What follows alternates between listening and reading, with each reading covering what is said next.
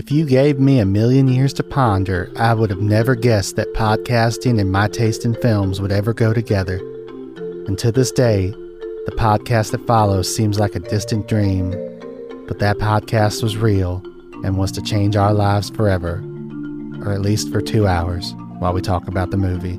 I kept asking Bron why our world seemed to be collapsing and everything seemed so shitty, and he'd say, "That's the way it goes. But don't forget, it goes the other way too. That's the way podcasting is. Usually, that's the way it goes. But every once in a while, it goes the other way too." That's right. For the very first time ever, I watched. That's not true. For the 1,000,000th time ever, I watched True Romance. I'm going to talk about it.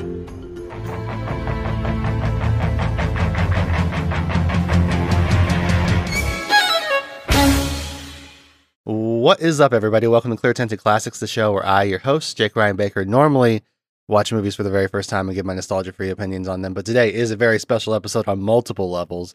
Not only do we have a first-time guest, but we're also doing a weird episode where I've seen the movie, he's seen the movie. We're just going to talk about it because we both love the movie. And I'm excited to talk about it because it's like maybe my favorite movie of all time. So let's get the guest introduced, though. Why am I rambling so much? Bron Theron is on the show. Is that how you say your last name?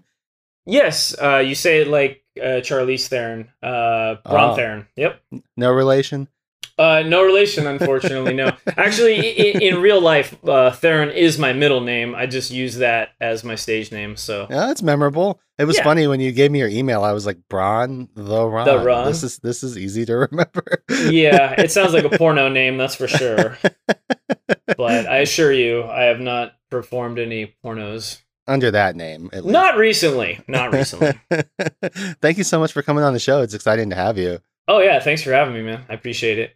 Yeah, we met weirdly. You were an extra on the set of a film I was ADing, and I found out. I didn't even find out till after the fact that you had like flown in to do the role and stuff, and I was like, "Holy shit!" I was like, "I'm glad that all worked out because that guy was super solid, and you were super fun to work with."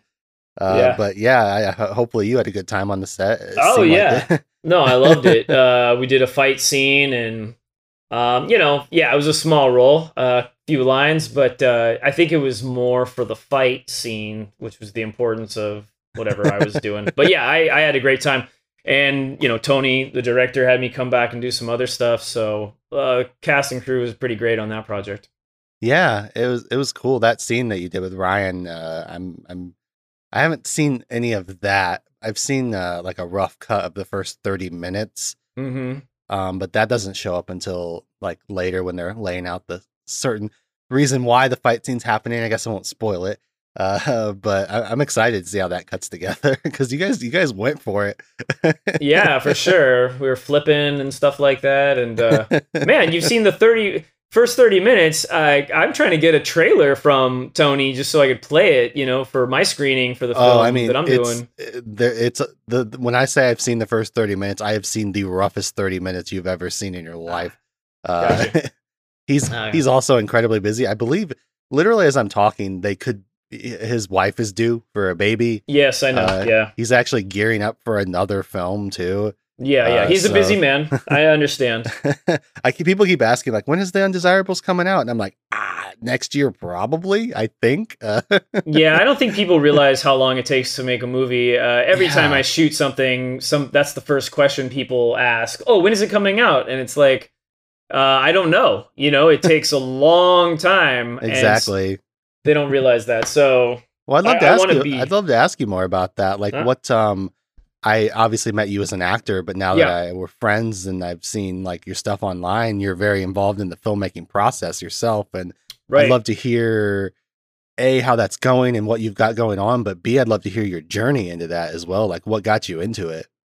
Wow. Well, the journey's a long story. The project that I got going on right now is a short story.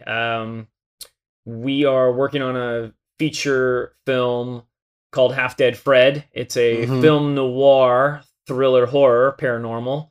Yeah. Taking place in Flint, Michigan. And it stars Corin Nemec, Tiffany Shepis, Jason London, Michael C. Jordan, a few other people. Great cast. And it's a story about a medium detective who goes from California to Flint, Michigan to solve a murder case and find a treasure. So that's kind of like the opposite of Beverly Hills Cop. Yes, exactly. They're going to Michigan instead of Michigan, which is ironic because the movie we're going to discuss today, True Romance, is a story about going from Michigan to California. Yeah, that's a great point. And they go from Detroit to Cali. That's interesting. yeah. I realized I like Michigan movies. Like Evil Dead 2, those are Michigan based. There's a lot of Michigan stuff that I never realized in my head, but apparently I have a tie to Michigan. Yeah, the real like Canadian border northern states, they really do have a different feel to them.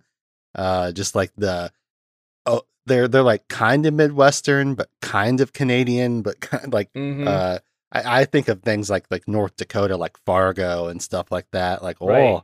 What you talking about? Like they're almost talking like in Canadian accents and stuff. Yeah, it's like a different country. Yeah. Yeah.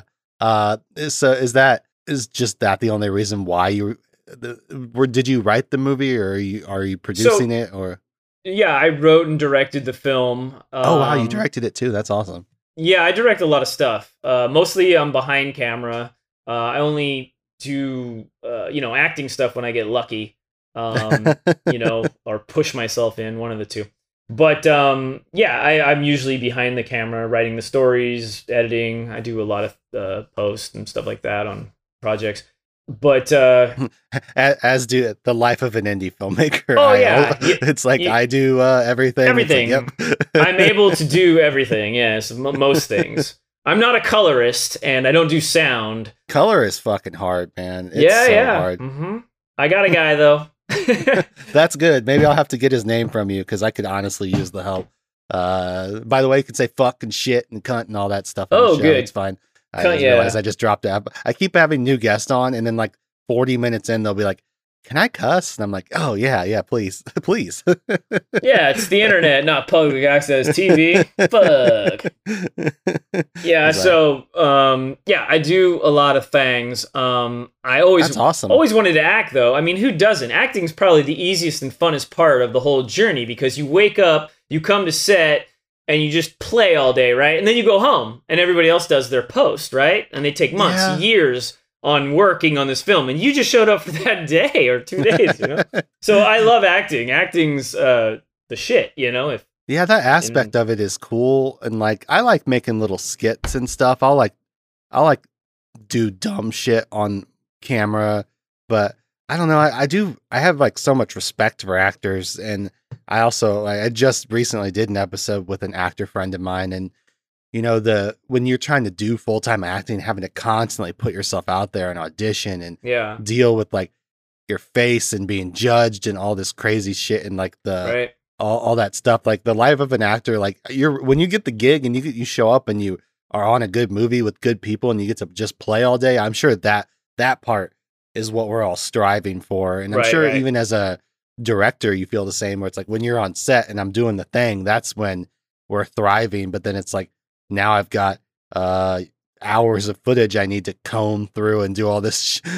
Like post has always been a big hang up of mine. I literally think I wish I could stop saying this in episodes, because I've been saying this for multiple episodes and have done nothing about it. But I have like 5 short films in post-production right now. It's not good. There's no reason why they should all be still in post-production, but I just... No. You gotta start to get cracking. You get cracking, Jake. What's going on here? I have a podcaster on. No, it's bad. I need to get on top of it. I'm a slow editor. Both with my writing and my editing. I never really thought of myself as a perfectionist, but I guess I must be, because one of my biggest hangups when I edit is I get bogged down in trying to make every little frame perfect, and it makes the process so slow when I should just be cobbling together a rough assembly and then honing it down from there. I'll spend like 2 hours on like one cut, and I'm just like, fuck. And then I get overwhelmed by how much there is to do. It's like it's a mental thing. I mean, I don't know. Do you find your process to be fairly smooth, or? I don't know if smooth is the word. I'm just I'm just super determined. I'm just super motivated to get things done. I understand that I don't think anything's perfect. There's nothing perfect. Sure. It's just you have to put it together to the best of your ability, and you have to get the ball rolling. You'll learn from every film, but you have to complete the film. You know what I mean? And then you look at it, and you're like, okay, I like this. I didn't like this. This is where this department fell short. This is where I fell short. Like I'm super brutally honest with every aspect of filmmaking, and at the end of the day, I just want to make stuff, and I need to make it, and I need to make it in, if I had 5 projects sitting around, I think that would fuck with me more than anything else, because I need to get them done. Do you know what I mean? Like, I hate leaving anything undone. Maybe that's the opposite side of like a disorder, or what's like a... Well, no, I mean, I think that's the kind of attitude prolific people need to have. And I wildly respect it. Like I used to be someone who was like, I get stuff done.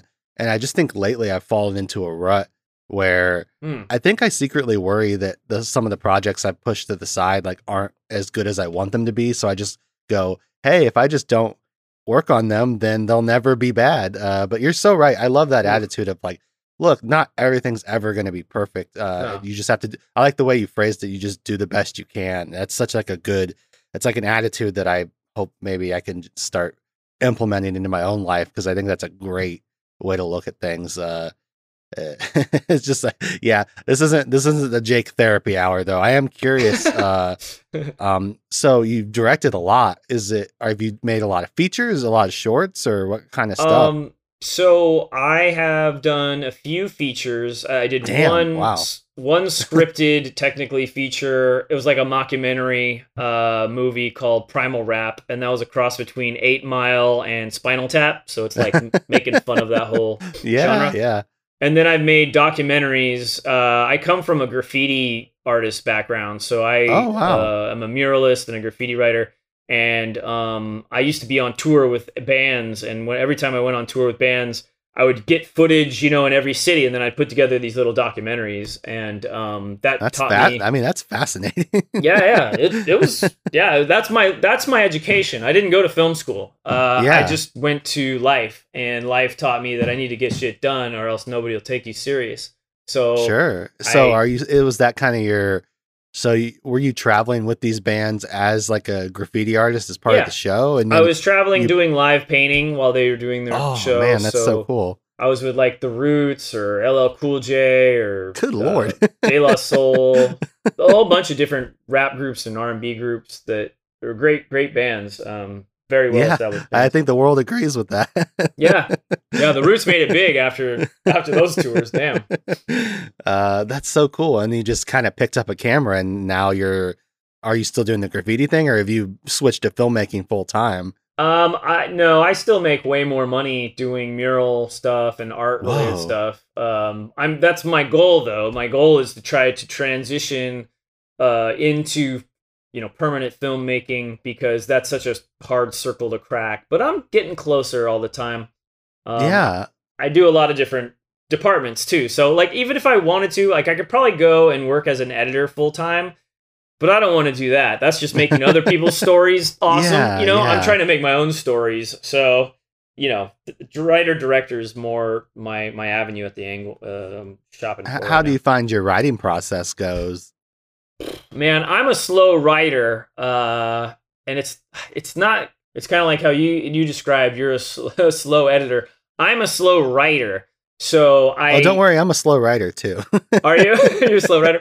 I sometimes need a deadline. That's my biggest thing. The reason why those films are in post production is because no one's been like, "Hey, get these done." You need a deadline. Yeah. Recently, ironically, our mutual friend Tony was like, "Hey, can you write this thing?" And I cranked out like 60 pages in like 3 days. Like I can write when I have a deadline, but when I don't, I just fart around and go, brainstorming counts as writing, right? And then it just No, that's funny. Brainstorming counts. So I do all my writing is normally it's in my head and I know that I need to put it on paper. Yeah. And so I'll go in deep. Like what I'll do is I'll take plane rides, and when there's nothing else to do, I'll be like, okay, I got to figure out what I have to do in this scene for this movie I'm writing or whatever. Mm-hmm. And I'll get the ideas there, and then later on I'll type them. But I'm such a slow typer. That's what takes so long. You need one of those Dragon apps where you can just dictate it.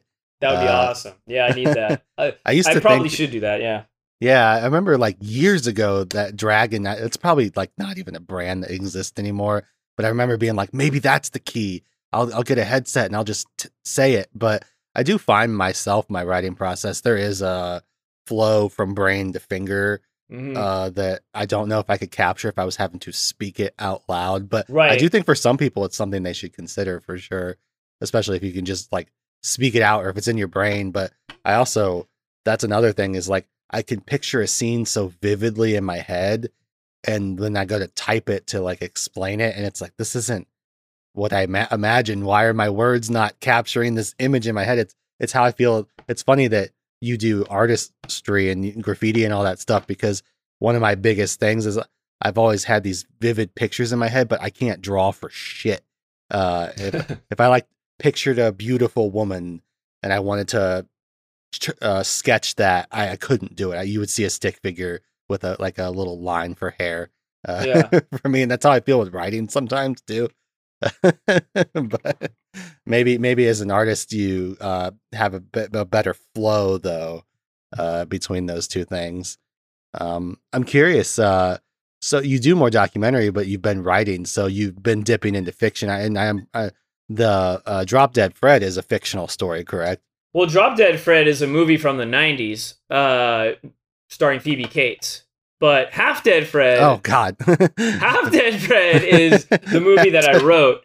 No, and damn, how did this get made? Just covered that. That's why it was... Did they? Oh, the Netflix one? The 90s movie, the Drop Dead Fred movie. I'll have to see that. I kind of like that movie. I haven't seen it in 20 years, but it's one of their better episodes, because one of them is like a couple of them are like vehement Drop Dead Fred defenders, and the other one's like, this movie's trash. What are you guys talking about? It got harsh reviews. The reviews on it weren't the best, as I recall, and I don't think it made money, and so that's why. But it was a major studio, so it's always going to be known and remembered because they probably spent, $5 million on marketing. Yeah.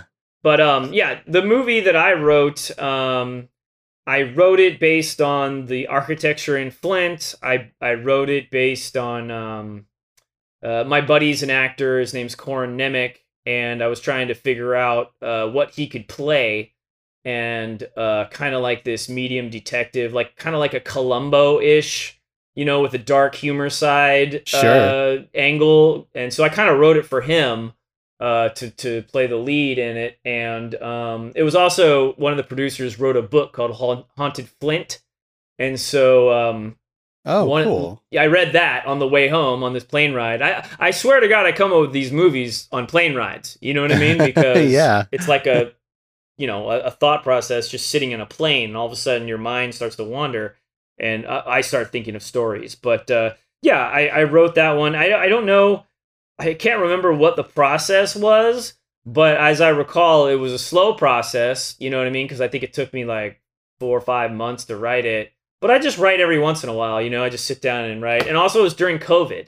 So you have to be at home anyway. You know what I mean? So. Yeah, exactly.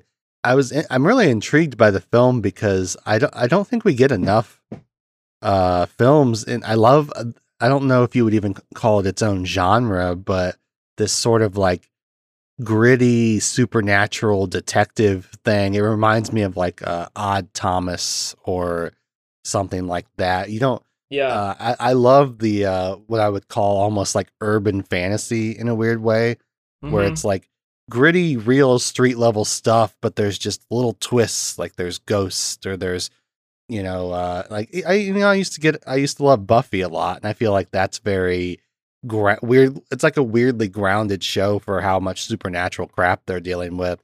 Right. I mean, is this in that sort of same vein? It sounds like.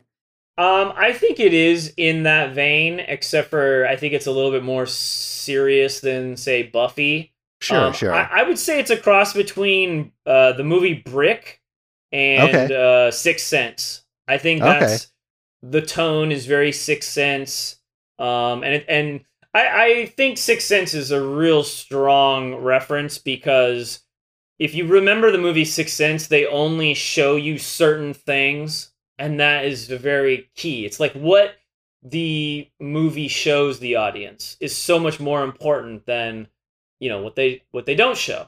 And Yeah. they take away things. Obviously, they're not showing that Bruce is dead. Spoiler. They're not showing Bruce is dead the whole movie, right? Because if they did, there wouldn't be that twist that makes you go, aha, that aha moment. I have this thing similar to that in this film. And also, it's a film noir, so it's a first-person narrative. Your lead character's talking to you, like Ferris Bueller or, whoever else does the voiceover. Or even our movie, the movie we were talking about today, True Romance. Yeah, What? yeah. Have you seen Odd Thomas? I have seen Odd Thomas, but I can't really remember it. Is he dead the whole time? There's a twist. It's not that he's dead. You find something out towards the end of the movie that's kind of soul crushing. But Okay. I mean, again, that movie might be more comedic than the film that you've made. But I think it is. As I recall, it was a little. No, It's it very- was. It was a huge. It was. I think it's categorized as comedy, isn't it? it has like really serious stuff in it, though. I mean, like trying to solve murders, and there's really gnarly things, but his narration's very cheeky, and I think that's what I like kinda, that. Yeah. rides the line a little bit. I like cheeky narration, and I like how characters are talking to you, very much like the True Romance movie. That, if you recall, in the beginning, Patricia Arquette actually has a voiceover, and she's talking to the audience. Yeah, I yeah. never thought I'd find true love, and da. So I like that stuff. You know what I mean? Mhm. I'm definitely Have a you big seen fan. Kiss Kiss Bang Bang? Of course, love it. Love I Kiss referenced Kiss Bang that Bang. recently because Love it. because I did Sunset Boulevard for the show recently. Yeah, I saw And that. Yeah. the narrator is dead that's talking to you. I mean, he's the guy in the pool that's dead at the beginning, and he narrates the whole movie. And there's a line in Kiss Kiss Bang Bang where he's like, you don't know whether Harry's going to make it or not. And he's like, oh, you think just because I'm talking to you right now that I live? Have you ever seen Sunset Boulevard? And like, it all like Right. became full circle. And I was like, oh shit, okay. Right. But yeah, I love Kiss Kiss Bang. I'm a Shane Black fan for sure. Like I pretty much will watch anything he touches. At least give it a chance. And that's so good because of the writing. And Mhm. and that's another thing that I really want to emphasize, and what I like to talk about is writing. Mhm. If you have a well-written script and it reads well, it transitions well, and it is formed into this movie that's a good story, and it unfolds, a story that unfolds versus like, somebody just running around with a gun or a knife or whatever. That is amazing. You know what I mean? Like, that's what Yeah. I strive for. That's what I like. Kiss Kiss Bang Bang, things like that. That is well written, and it references things like that, like you just said, that makes it very intelligent for the viewer. Oh yeah, yeah. I super agree. I think a lot of times, especially like I mean, not even just the indie filmmaking world in general, people will get off and running before they even have like a clear idea of what they're going for. And Right. I get that's the nature of the beast sometimes. It's like, well, we have this location and we have this actor. Let's figure it out. But a lot of times when people ask me, like, I've been interviewed a couple times, like, how do you get started filmmaking? I'm like, scripts are very important and you should take them Yeah. very seriously. And Yeah. it's the foundation for everything. And I think sometimes people don't put enough emphasis on it. I don't know if it's because screenwriters don't get enough spotlight or what, if it's not like the most glamorous role. So maybe people don't aspire to it as much, but it's like when you have a great script, it really, like, I think they say on script notes all the time, it's like you can make an okay movie from a great script, but you can't make a great movie from an okay script. It's just like, you're never just going to make an amazing movie with no script unless you're doing like an improv thing or a documentary. Obviously that's a different animal, but it's just, I love hearing you say like the script matters, because like I'm just like, oh yes. Of course, Definitely. so It matters. It matters so much, and I'm so picky nowadays. Like I have a lot of friends that pitch me stuff, and you don't know how many people are making a horror movie right now about a camp. Do you know what I mean? Like, bro, the camp horror movie has been done. You know, unless you got something that is entirely different, you know, I'm not really that interested in it because it's just been overkilled. It's been done, you know? Yeah, it's tough because, you know, people grow up on that stuff. So, of course, they like that's what they're influenced by. Sure. But it's like you do have to kind of read the writing on the wall where you have to have some kind of insanely fresh spin on it because you can't just do camp slashers and hope that anyone will pay attention at this point. But they do. They're making them all the time. More making right now. Some are in post. It's just and I'm not trying to talk shit about those people. In fact, I really don't try to talk shit about anybody making film because I want anybody to make their film. Do you know what I mean? If you have a story, I want you to make your film. We can do it now independently, a lot easier than we could just 5 years ago, 10 years ago, 15 years ago. We can make them. You have a story. Good for you. Make your stuff. I'm just saying, based on what I want to spend my time doing, I don't want to do stuff that I don't feel 100% like this script is fire. I want to go with a fucking dope script, and I will go out of my way to make that happen if the script is fire. You know what I mean? Oh, 100%. You know, speaking of all, you know, we just kind of went through a couple films we like. I mean, your filmmaking journey is fascinating. I could probably sit and talk about it for the next 5 hours, but I would also love to get a taste for what sorts of films you like specifically. Obviously, we're both fans of true romance, and we'll dig into that deeper a little bit later. But I'm curious.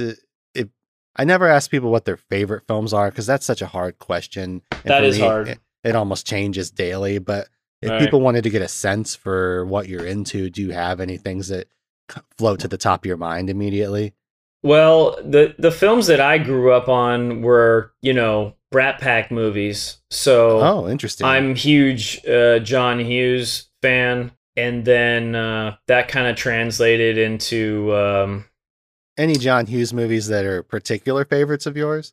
Oh, pretty much every John Hughes movie is amazing. So I guess my favorite would be, well, one of my favorites is Trains, Planes, and Automobiles. That is an amazingly well crafted film. Unfortunately, in line with the theme of this podcast, that is one I've not seen. So what? I cannot believe that. You have to see that movie. I know. Have you seen a lot of John? We've had this discussion, huh? Yeah, we did talk about this. I've seen a lot of his films. I'm literally named after one of them. Jake Ryan. 16 Candles. Yeah. But I've not seen Pretty in Pink. That's a great film. He didn't direct that. Howard Deutsch directed that, but he wrote it and produced it. Yeah, John Hughes is like, he's so specific that even movies that he only wrote, I'm like, that's a John Hughes movie. Or maybe, no, I'm thinking of Some Kind of Wonderful. Maybe he did do Pretty in Pink. Did he direct Pretty in Pink? I don't know. I think you're right, though. I actually own Some Kind of Wonderful on DVD. I love Some Kind of Wonderful. Some Kind of my girlfriend went to high school at the same school they shot Some Kind of Wonderful. Oh, that's so cool. And it's an amazing film. But John Hughes stuff in general, obviously Ferris Bueller's Day Off is amazing. I even like the ones that nobody knows he did, like She's Having a Baby. I think he did that one. Oh, interesting. But he wrote so many of them. He used to write with National Lampoons, and he wrote all kinds of shit. Like, he was just such a big writer. He wrote. Did you know that he wrote Ferris Bueller's Day Off in, like, I don't know, less than a week? No, I didn't know that. It's amazing. I have a bunch of trivia for True Romance once we get to it, too. I come across lately that I'm just going to see if you know about it or not, because there's a lot. But yeah, I like John Hughes movies, and then I like Tony Scott movies, of course. Yeah, absolutely. I actually just watched Top Gun fairly recently because I was getting prepped for the sequel. I'd actually never seen it. You never saw that one either? Oh my God. I hadn't until recently, no. Oh yeah. I really like the way he doesn't do it, but his editor, even in True Romance, the editing is just so good. But like, if you get to his later films, like Man on Fire, and you know they're doing all these circular drone shots, and the editing is just so he makes everything he does faster, even if it's a 2-hour long movie. Like True Romance is 2 hours long, but you wouldn't think about it that way. I legitimately forgot that it was 2 hours long because it flies by so fast. It does. Uncle Buck, Weird Science. John Hughes did so much. Home Alone. I don't care about Beethoven, but that one made a lot of money.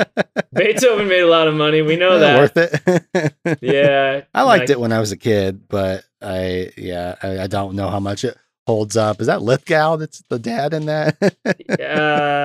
No, I think it's the guy that just died, actually. Charles Grodin. Oh.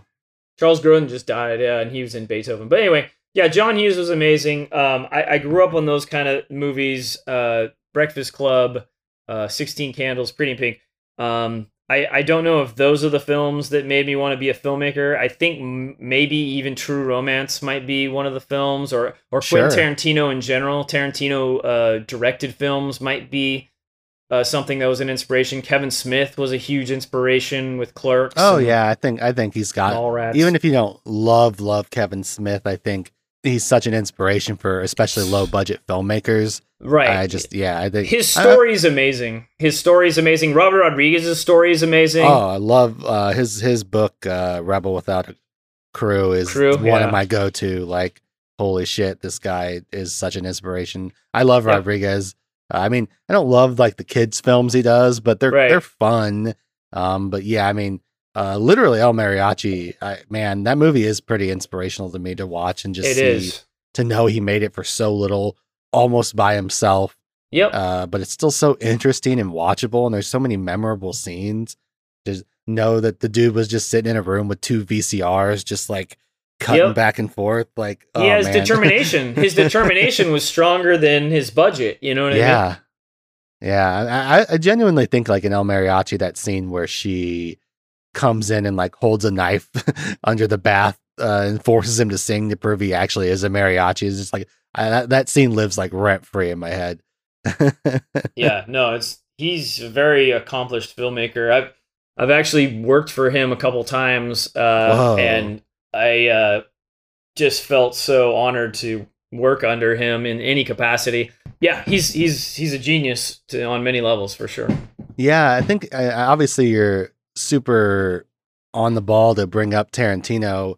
I jokingly call True Romance my favorite Tarantino film, but I kind of also mean it because I think of all of Tarantino's body of work, True Romance is my favorite film that he's attached to, even if he didn't direct it. And I've said on the show a million times, but I'll say it here again since this is the proper True Romance episode.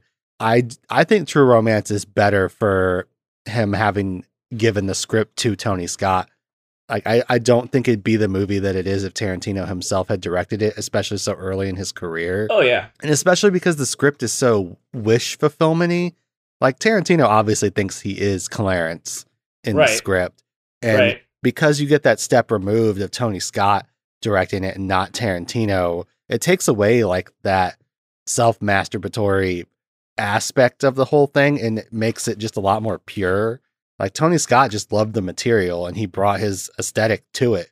And I just don't think it would have worked as well if he hadn't done it.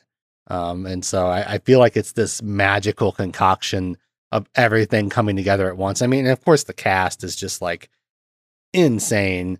A lot of people like right before they blew up are just kind of in the movie, like Brad Pitt and Gandolfini and all those guys. But I'm curious, like, how does Tarantino hold up for you these days? Because I still literally love every single thing he's made, but when I first started filmmaking, I definitely was one of those people that's like, I'm going to be the next Tarantino. I'm going to make Tarantino like films with the snappy dialogue and the crime and the blah, blah, blah. And I've kind of pulled back from that because I think that's a trap a lot of people fall into. But I still love his films, you know. I literally, even the ones that people don't love as much, like Death Proof, I adore. I'm curious how you feel about him yourself these days. Well, I don't like his, recent work in comparison to his older work, in my opinion.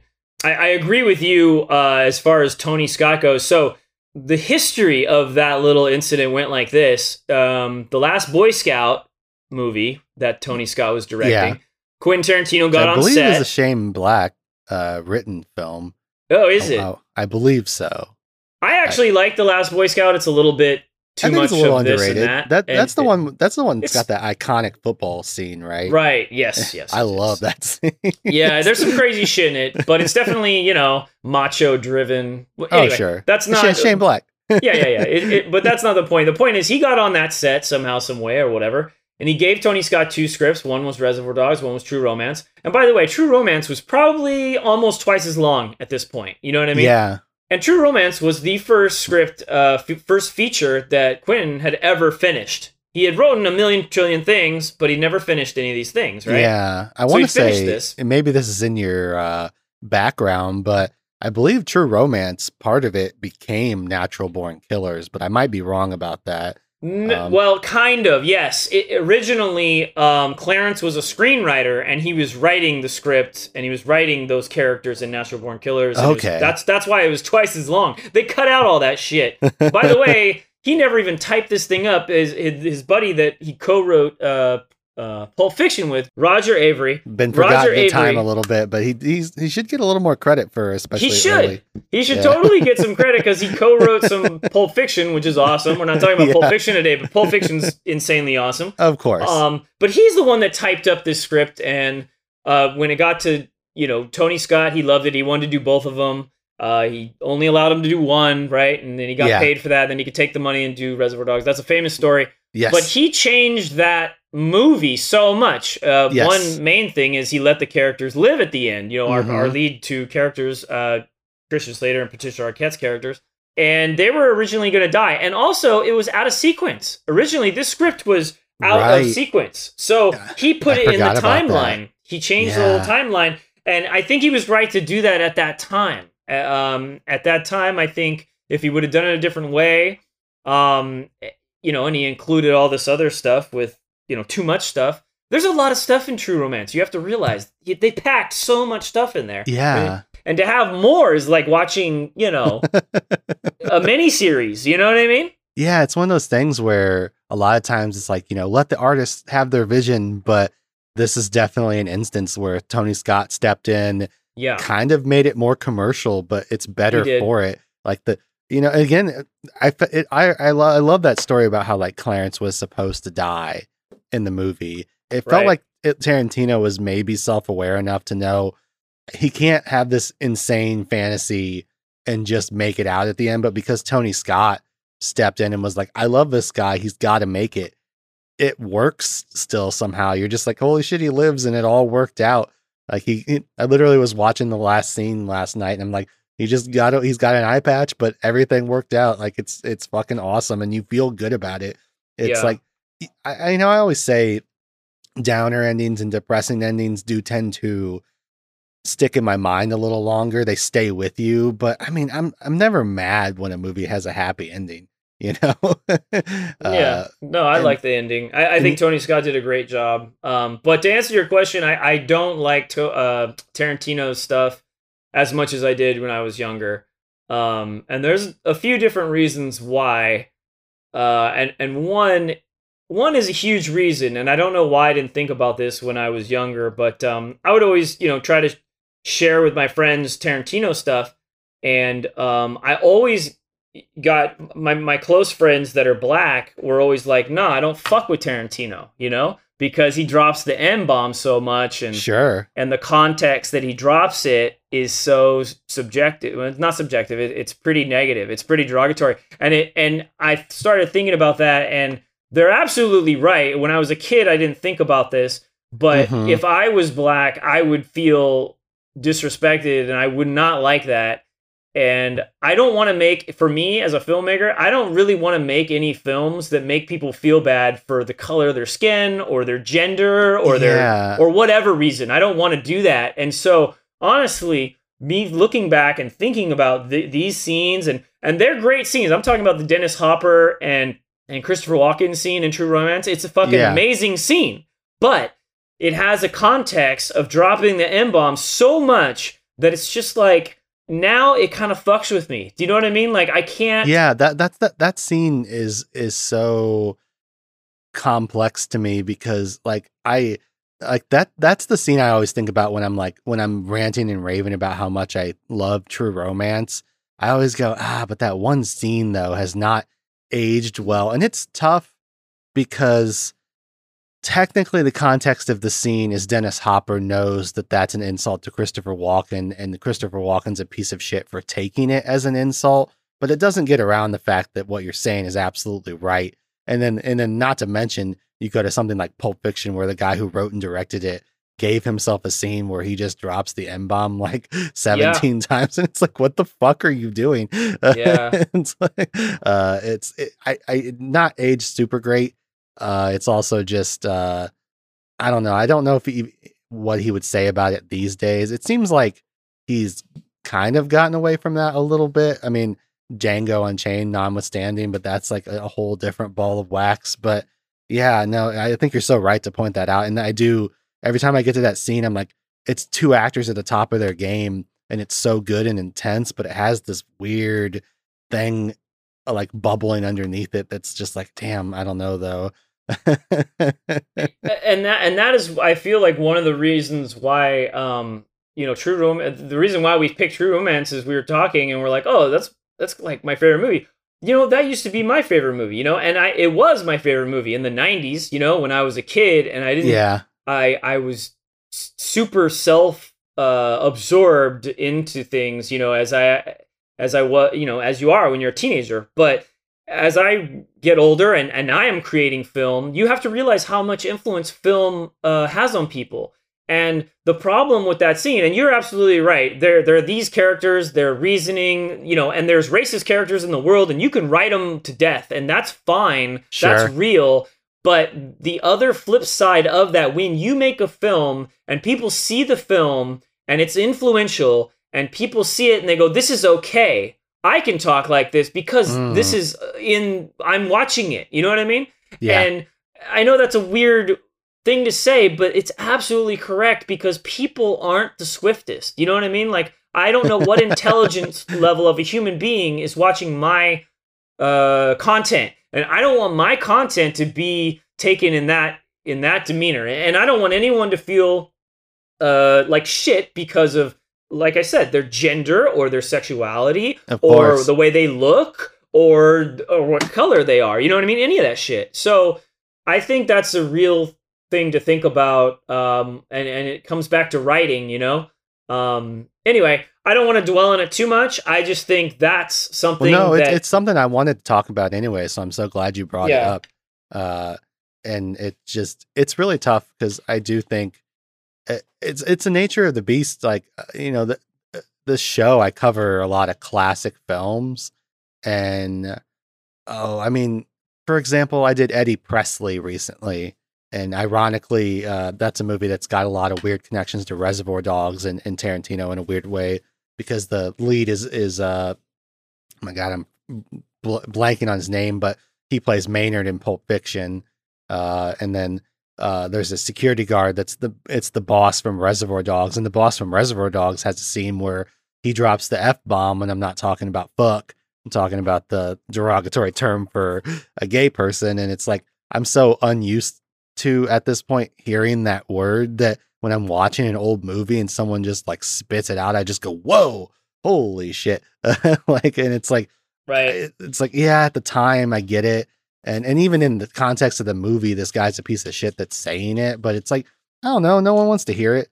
It's kind of like, it's like sexual assault scenes in movies, Like, right. We've gotten to the point where it's pretty much widely agreed. It's like, we don't need to do them anymore. We don't need to show it in the movie. You don't have to have this long scene where this thing is happening. It's like, we all understand. We've seen enough of it. We don't need to re-traumatize people. It's just, there's nothing wrong with putting more thought into your script. It's not like, oh, you're just holding me back from my artistry. It's like, there's better ways to tell the story. And if you're not clever enough to think about it, then maybe you shouldn't be telling the story in the first place. I just, yeah, anybody that pushes back against that, I'm just like, I don't know. I feel like you're just being inflexible. And that's what you're supposed to be, flexible, Yeah.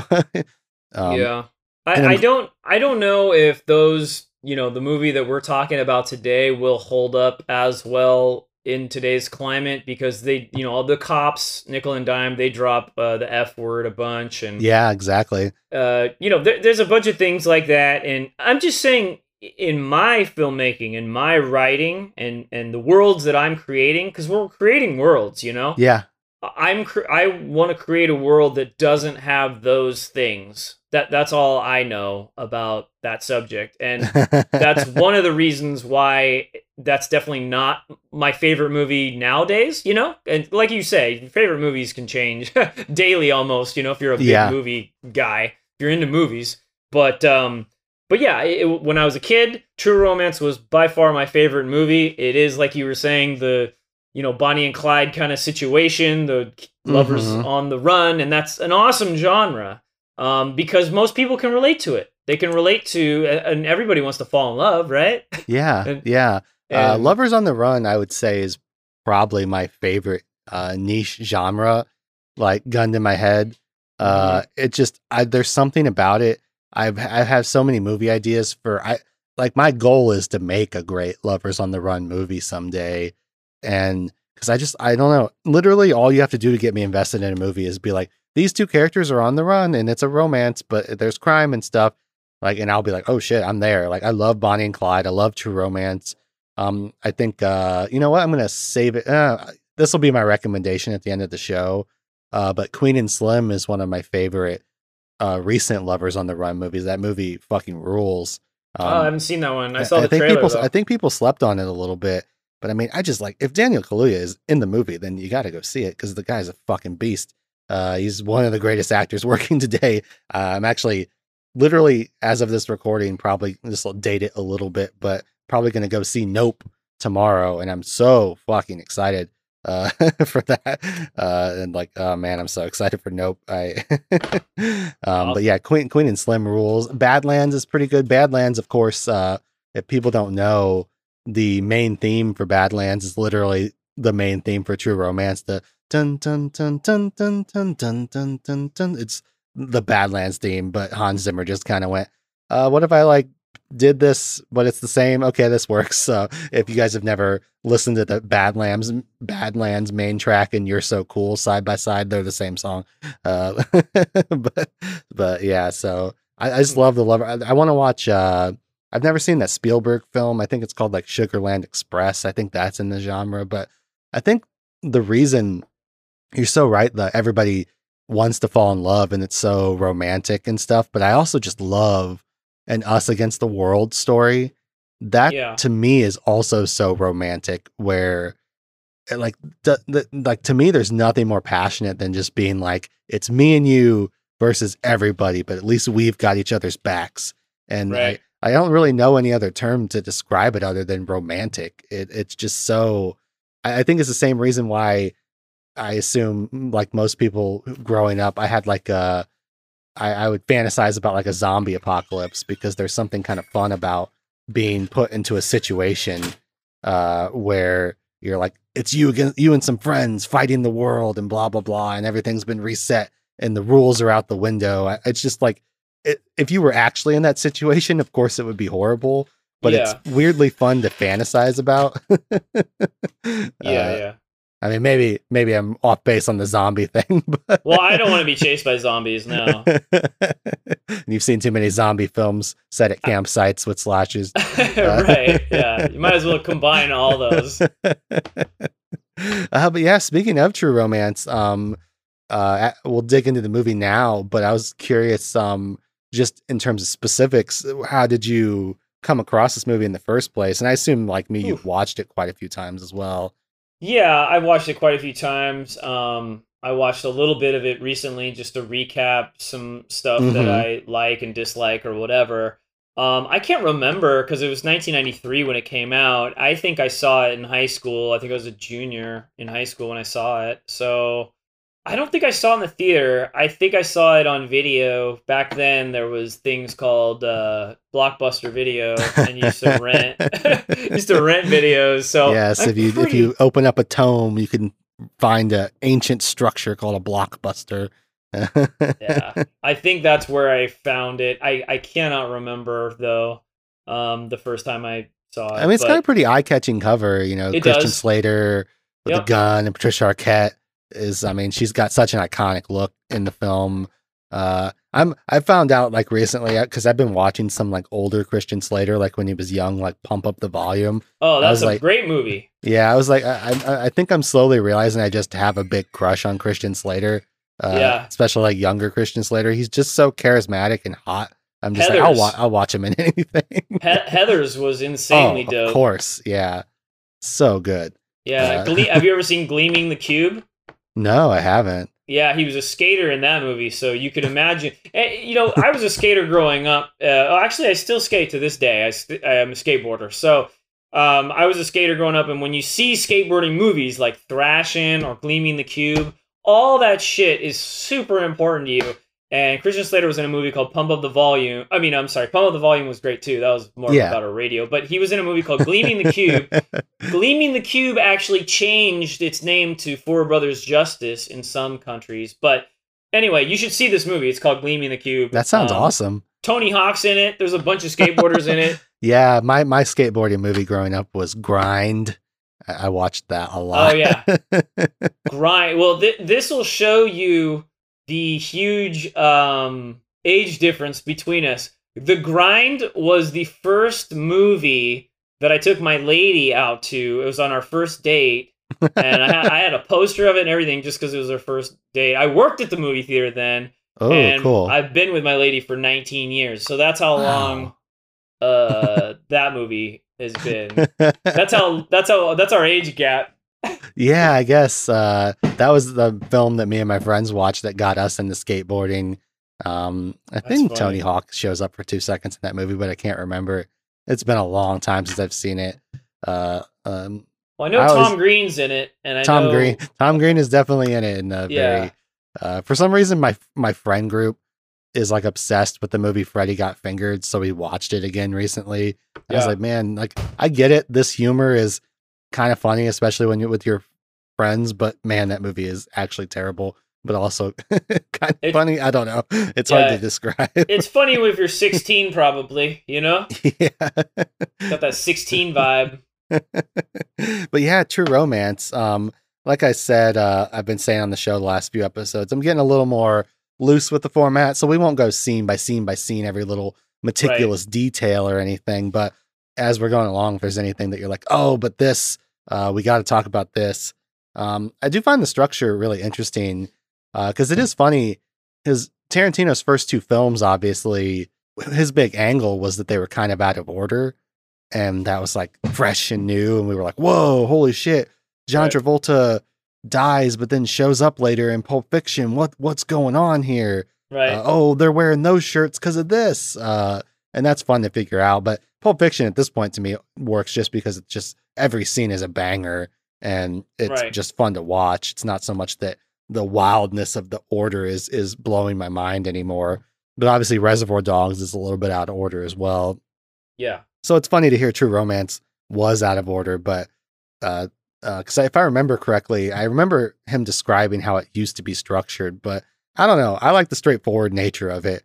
I like that the movie opens with, we meet Clarence and he's just this pathetic guy in a bar talking. He's like trying to schmooze this lady by saying he'd sleep with Elvis. Right. What are you doing? And invites her to see three obscure Kung Fu movies because Tarantino loves Kung Fu movies and Clarence is Tarantino.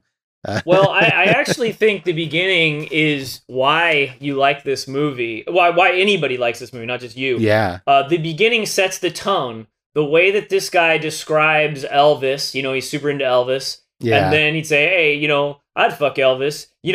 All of a sudden, you're right off the bat, you're getting something from a character that is like a very secretive kind of thing. It's a pull. It pulls you into. You like this guy right away because he's showing you how vulnerable he is. And on the top of that, he asks somebody out and they reject him. So right off the bat, he says these, this short monologue that's very well executed, I feel like. And then a rejection, and then it's like, that's your beginning. You're like, this is your guy. You know what I mean? I love that later when he's in the pie shop with Alabama, we come in and he's clearly finishing up having done the same monologue. He's like, anyway, that's enough about the king. What about you? Like, you're like, holy shit, he did the same thing to her. And I also love the actress in this scene. The reason I wanted to shout out specifically is she's also in The Crow, and I love her in that too.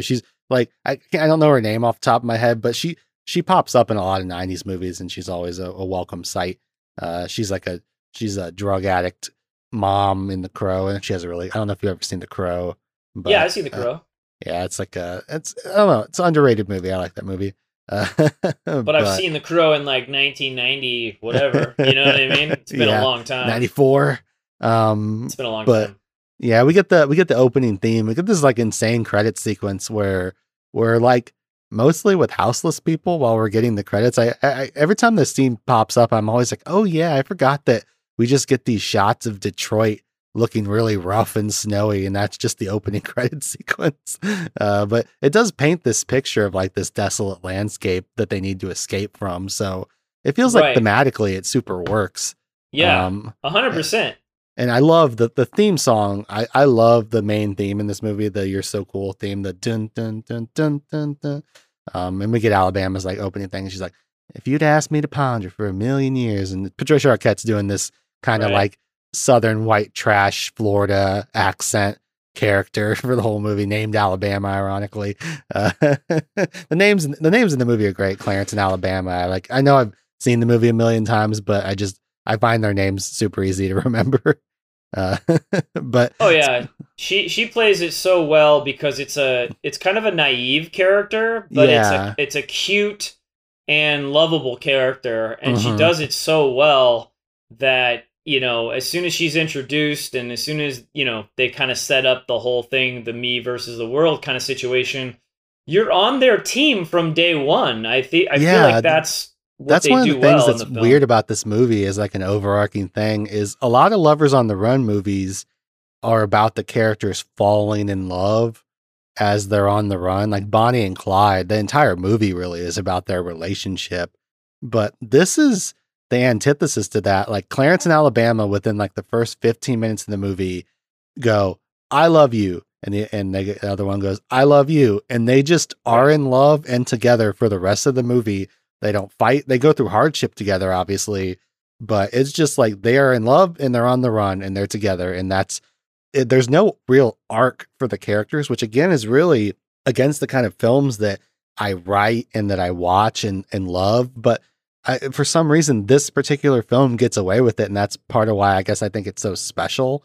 Like I can't quite put my finger on why the movie works so well for me, why I find it so watchable. Because it doesn't have a lot of like things that I would consider almost even necessary to make a film truly special. But for some reason, in this case, I'm like, yeah, I don't care. They're in love and I love watching them do their thing.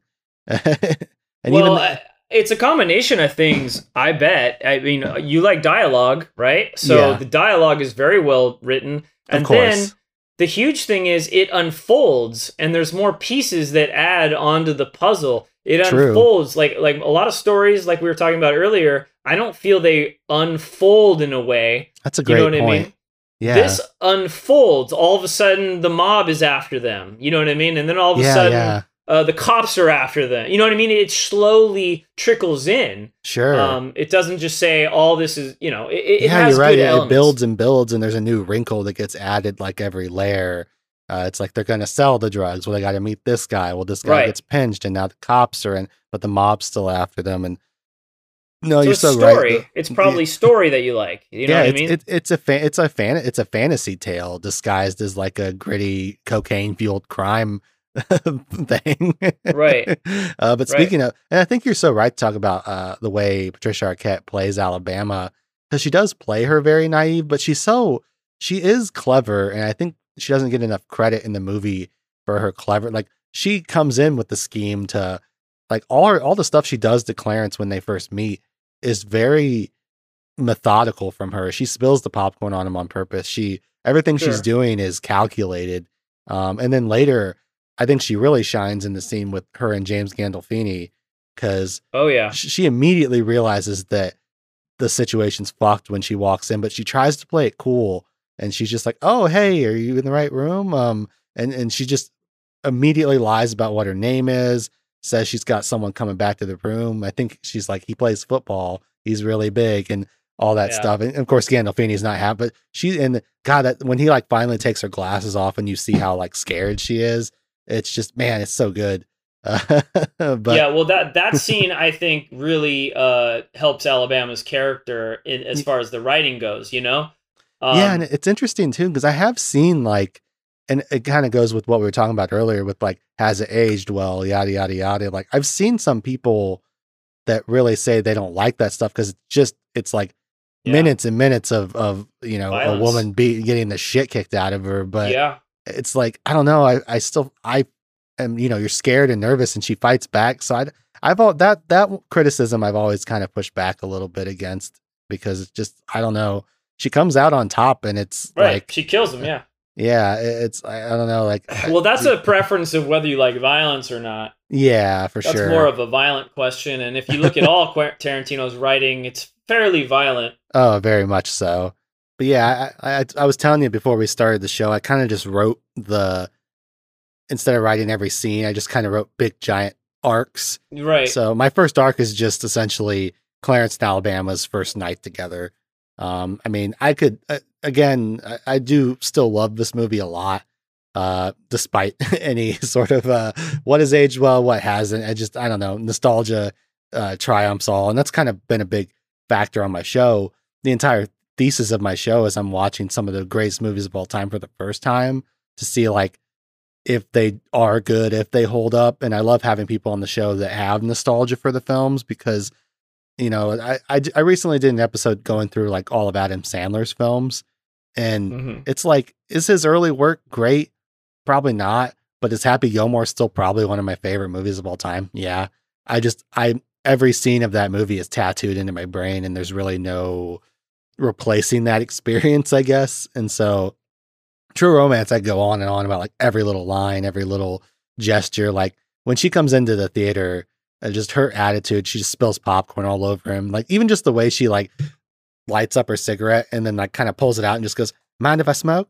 And just like he's like so nervous because I mean some incredibly hot chick is just like in his business all of a sudden, Right. and she's like, "Mind fill me in on what I missed?" And he's like, "Oh yeah," and she just starts climbing over the seat. It's just so good. She's just immediately endearing, and you love her. But yeah, they spend the first night together. Movies, pie. They go to the comic book shop, and it transitions from the music to a love scene. We get this really great. I do find that scene where they're sitting outside pretty iconic because Oh yeah. she's talking about like how she was going to leave, but she couldn't. And again, this is like the one big leap of faith that the movie asks you to take, where they've only spent one night together, but she's like, "I couldn't leave because I actually really like you," and he's like, "I mean, you just confessed to me that you're a call girl, and I would be like literally an idiot to assume that you're telling the truth, but I think I'm going to." And she's kind of like, "You should." And then they're just together, and that's it. The Yeah. movie's like, here they are, they like each other, it's done. And it's like, Yeah. I don't know, it just works for me. I don't know if it's because it's so well written. I mean, the lines are great, and he's like, "If I just throw caution to the wind, blah blah blah blah," and I mean, they're so charismatic, and it just, I don't know, you just immediately feel like they're a good fit, and it just cuts to them getting married and getting each other's names tattooed on each other. And again, even that scene is shot more interestingly than it needed to be because they're so sweaty. They've had to like strip off their clothes and stuff. And There's lots of montages in this film that, makes the momentum go a little bit faster than yeah, normal. it's just Tony Scott. He just, I've noticed he, more than almost any director I've ever seen, he knows how to make people look good on Yeah, film. People he look does. fucking good in his movies. Like They do. everyone in Top Gun looks amazing. Right. And I mean, they're all hunks, of course, but he makes them look even better. And he's good at it. And everybody in this movie looks interesting and cool. And it's obviously shot on film, which I love.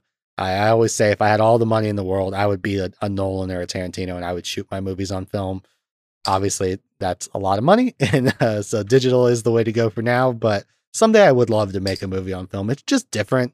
I just feel like it looks different. I don't know. Maybe I'm an insane person, uh, but I love the way this movie looks, and I don't even have. I want to get like some super awesome Blu-ray fuck you edition, but the version I usually watch is just like a standard DVD. And it feels like the 90s. Yeah, Like it feels like watching the 90s. But yeah, she mentions that she had a pimp named Drexel. Right. And we get to meet Drexel, who's probably one of the more memorable characters of the Of film. course, Gary Oldman is so insane for doing what he did in this film.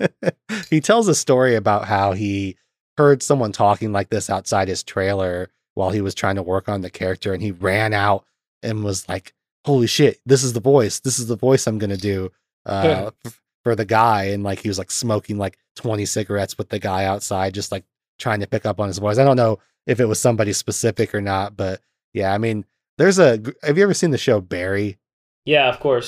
There's that scene where that actor is doing the Drexel scene as like his character piece. And it's like, that was like such a crystallization moment for me, where I was like, I have always thought the Drexel stuff was awesome. But it is like, it's so over the top and silly, and like doing the shit, Charlie. Hey, white boy day, is it white boy day?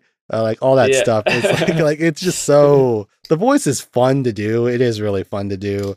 But the character is nuts. And of course he's got all these scars and a fake eye and dreads, and he's got a lot. They had a good costume department for sure. The costume department was good. Oh yeah, every outfit that Alabama wears is like so fucking good. Have you watched, not to keep name dropping other stuff, but have you seen Euphoria? No, I haven't seen that one. That's the drug one? Yeah, that's the drug one. Exactly. I haven't seen that one. I don't watch a lot of drug stuff because I don't do any drugs. So yeah, it's not of interest. Like, Sam Levinson is, is it Sam Levinson? I'm not even sure, but all the actors in that show are really good. And there's a scene at the Halloween episode, and one of the characters dresses up as Alabama. And I was like, it's just like such an iconic look. You can immediately be like, that's Alabama. She's got the bright blue low cut thing and the wig and the glasses. It's just like such a look. And even Clarence's outfits are great. Like that red Hawaiian shirt. Yeah. It's funny. It's actually sitting right here. I bought like a red Hawaiian shirt because I was gonna do like a True Romance YouTube video just to like analyze it just for fun. I was like, I'm gonna buy like, I literally, you saw me on set. I wear nothing but Hawaiian shirts. Yep. But I love his I'd love to get that exact Hawaiian shirt just for like, as just a thing to have. It would be fun. But yeah, Drexel, basically Clarence feels like Alabama can't be free until he takes care of this Drexel problem. We get to meet, speaking of Kiss Kiss Bang Bang, we get to meet his inner monologue character, which is Elvis, played by Val Kilmer. Yeah. Val Kilmer, I think, really tried to be Clarence. He auditioned to be Clarence. Yeah, that makes a lot of sense. And he probably would have done a good job. But I mean, probably. Clarence is, like, even Christian Slater, Tarantino was on record as complaining he was still too attractive. Yeah. So like Val Kilmer's like a step even further. I think they wanted Brad Pitt too, and all three of those gentlemen are very good looking guys. And yeah. If you really want to, make a guy dumb down working at a comic store, it's probably not going to be a guy that looks like Christian Slater. Exactly. It's a little bit. It's very like Tony Scott being like, it's the movies. Everyone's hot. Yeah. But it is what it is. For the kind of character that Clarence is, it would have made sense for him to be a little dweebier. His hair in this movie isn't like the best Christian Slater's hair has ever looked, so I'll at least give him that. Yeah. Well, I think they did it black to make him look like Elvis, because he was trying to be Elvis more. But I do love Kilmer's Elvis impression. He's like, is it haunting you? Do you want to get unhaunted? And basically just jazzes Clarence up into being like, I'm going to go fucking kill Drexel. So he goes to visit Drexel and they have their big showdown. It's a great scene. Clarence is being super cool. Again, it's like Tarantino pretending like part of Clarence being cool is knowing what's playing on TV for some reason. It's like, yeah, you're so cool. You know that's why am I blanking on that famous comedian's Richard Pryor movie? Well, I you know what, I think that aspect is kind of film noir-ish a little bit. It's kind of like the detective, I'm observant, I know what's going on, and I'm gonna tell you what's up, And he was obviously in deep water at that point, but he still came up in the end ahead, which that's the angle I like. The Big Lebowski kind of angle where your lead detective doesn't know shit, You know what I mean? But Yeah. somewhat it comes out on top. You know, Yeah. your whole Boondock Saints kind of feel where these guys don't know anything, but they always live and they kill all these people. Like, I like that aspect. Oh yeah, I mean, and you realize like later, because Drexel takes Clarence's license off him and goes, Right. "Go get Alabama," and they fuck him up. Right. But he manages to like slip his gun out and shoot Drexel and Drexel's bodyguard. But you find out later that he left his fucking license at the place, and that's how the mob is like tracking him because he didn't remember to grab it. Well, it was in his hand. Yeah. He's like, he's like, the idiot left his license clutched in the dead guy's hand. But he gets a suitcase that he thinks is Alabama's clothes and comes back. You get this fun sequence, which if you've never seen the movie before, I like, where he comes back and he's all fucked up and he's got like food. He's like, yeah, I murdered him. Fuck, I'm hungry. This burger is good.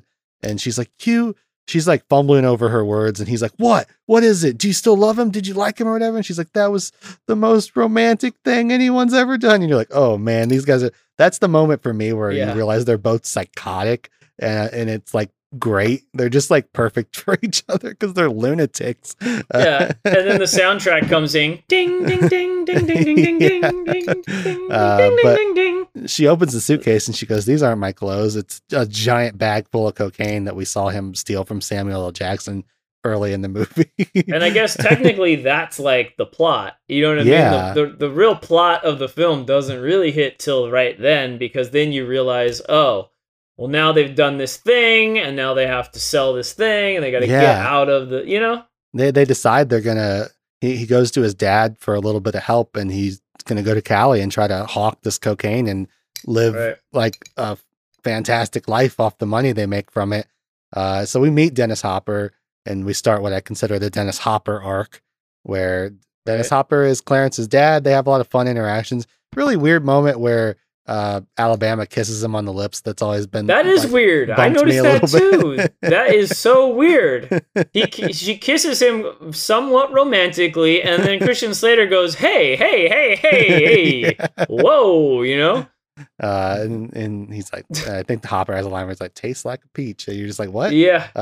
It's something that's a little subtle if people haven't seen it a lot. We do get a little bit of backstory. Like we kind of find out that Clarence's mom isn't around anymore. Dennis Hopper used to be a cop, but he was such an alcoholic that he lost his job, and he obviously was a terrible father.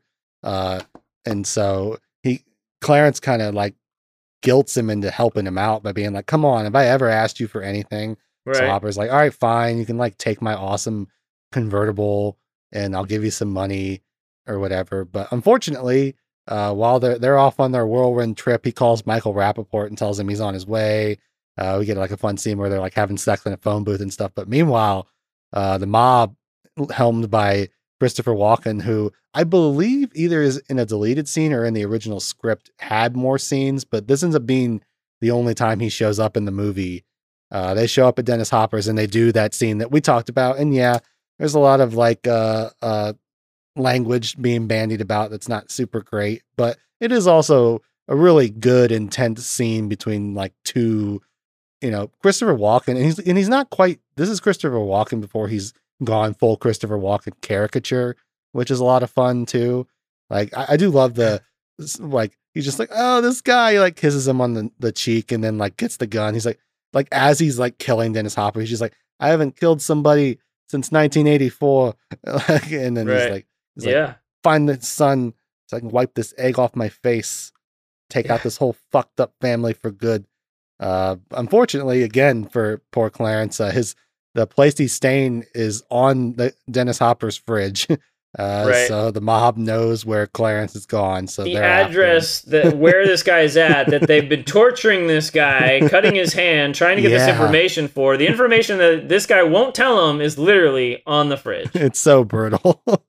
But again, that's the awesomeness of the writing. That comes back to the writing, because people do dumb shit, Like, I don't like it in movies when they never show people eating or they never show people go to the bathroom. That's unrealistic. You know what I mean? People do those normal things, and they do dumb shit like leaving license in dead people's hands, or having an address on the refrigerator. You know, they do stuff like that, and that's right, good to talk about. I always think of myself as like fairly on top of it, but the amount of times I've done something like truly stupid without realizing it. And just, the other day I was on set and the whole time I kept adjusting my shirt. I was like, why is this sitting so uneven? And for like half a day, I was just pulling at my shirt. And I finally looked down and went, oh, I buttoned this wrong. These are in the wrong holes. And like literally like 6 people were standing around me when I said that out loud. And it was like almost like a schoolyard embarrassment moment where I was just like, I look like an idiot in front of a lot of people. But hey, it is what it is. But that's realistic. People do that all the time. Yeah, in Pulp Fiction, I mean, that's how Vincent Vega goes down. He went to go take a shit. Right. It's his undoing. I think that's good to notice mistakes that humans make and put it in writing and emphasize on it. I think that's the key to making, a memorable story versus a story that you've heard before, seen. Yeah, and also just the cruel irony of it that his dad was so strong for him and held out and took the information to the grave, and then it just gets completely rug pulled where it's like, oh, it's just on the fridge. Right, yeah, not a big deal. Would they have let him live? Probably not anyway, but probably not, yeah. And he knew that at some point. And I mean, that's the beauty of the scene. Again, it's probably in the writing, very well acted, but it's in the writing where it's like, okay, can I have that Chesterfield now? Like, he doesn't smoke, or he probably quit smoking or whatever. Right. But then, so, because he offers him a cigarette and he's like, nah, I don't want that. And then they talk for a little bit. Then he figures out, I'm going to die. Might as well fucking have a cigarette. Yeah, exactly. And Dennis Hopper is great. He's had a really up and down career. But I mean, when he's on, he's fucking on, man. I did Easy Rider really early on for the show, and he's obviously iconic in that. He's great in Apocalypse Now, which I saw fairly recently for the first time. Interesting character in that one. Yeah, he is. But yeah, so Michael Rappaport, which is he's probably a face that a lot of people recognize, but maybe don't know him off the top of their head. But he's really great in the movie as Clarence's like little naive wannabe actor friend. He's so like innocent. They like bring him into the room. They're like, they visit. They just kind of bomb into his house, and he's living with Brad Pitt, who a lot of people remember from the movie. He's very like iconic stoner character. And it's like, don't condescend to me, man. Yeah, fucking kill you, man. That's you know what, I want to say that the moment we introduced Dick Ritchie, which is Michael Rappaport's character, I feel all of a sudden this movie becomes a comedy. Yeah, a little bit. I mean, the way I think they talked to him on the phone first, but we really early on we see him in an audition scene. That is the comedy that I'm speaking of. But even on the phone conversation, when they introduce him, he's on the toilet. And at the end, when he gets off, he has no toilet paper. That is straight comedy 101. Yeah, so he's like, Floyd, where's the fucking paper? Right. So I feel like he is the comic relief. And then they double up. As soon as later on, when they introduce his buddy, played by Bronson Pitchot, he is fucking hilarious in this movie. Very like someone who, I mean, he was around a lot in that era, but it's surprising that he's not like more famous than he is, because it is surprising. He's talented. Yeah, he ends up basically, Clarence brings Rappaport to their hotel room. He's like, we've got Coke. He's like, we're not going to sell it a little at a time. We want to sell it all at once. And Rappaport's like, I don't have those kind of connections.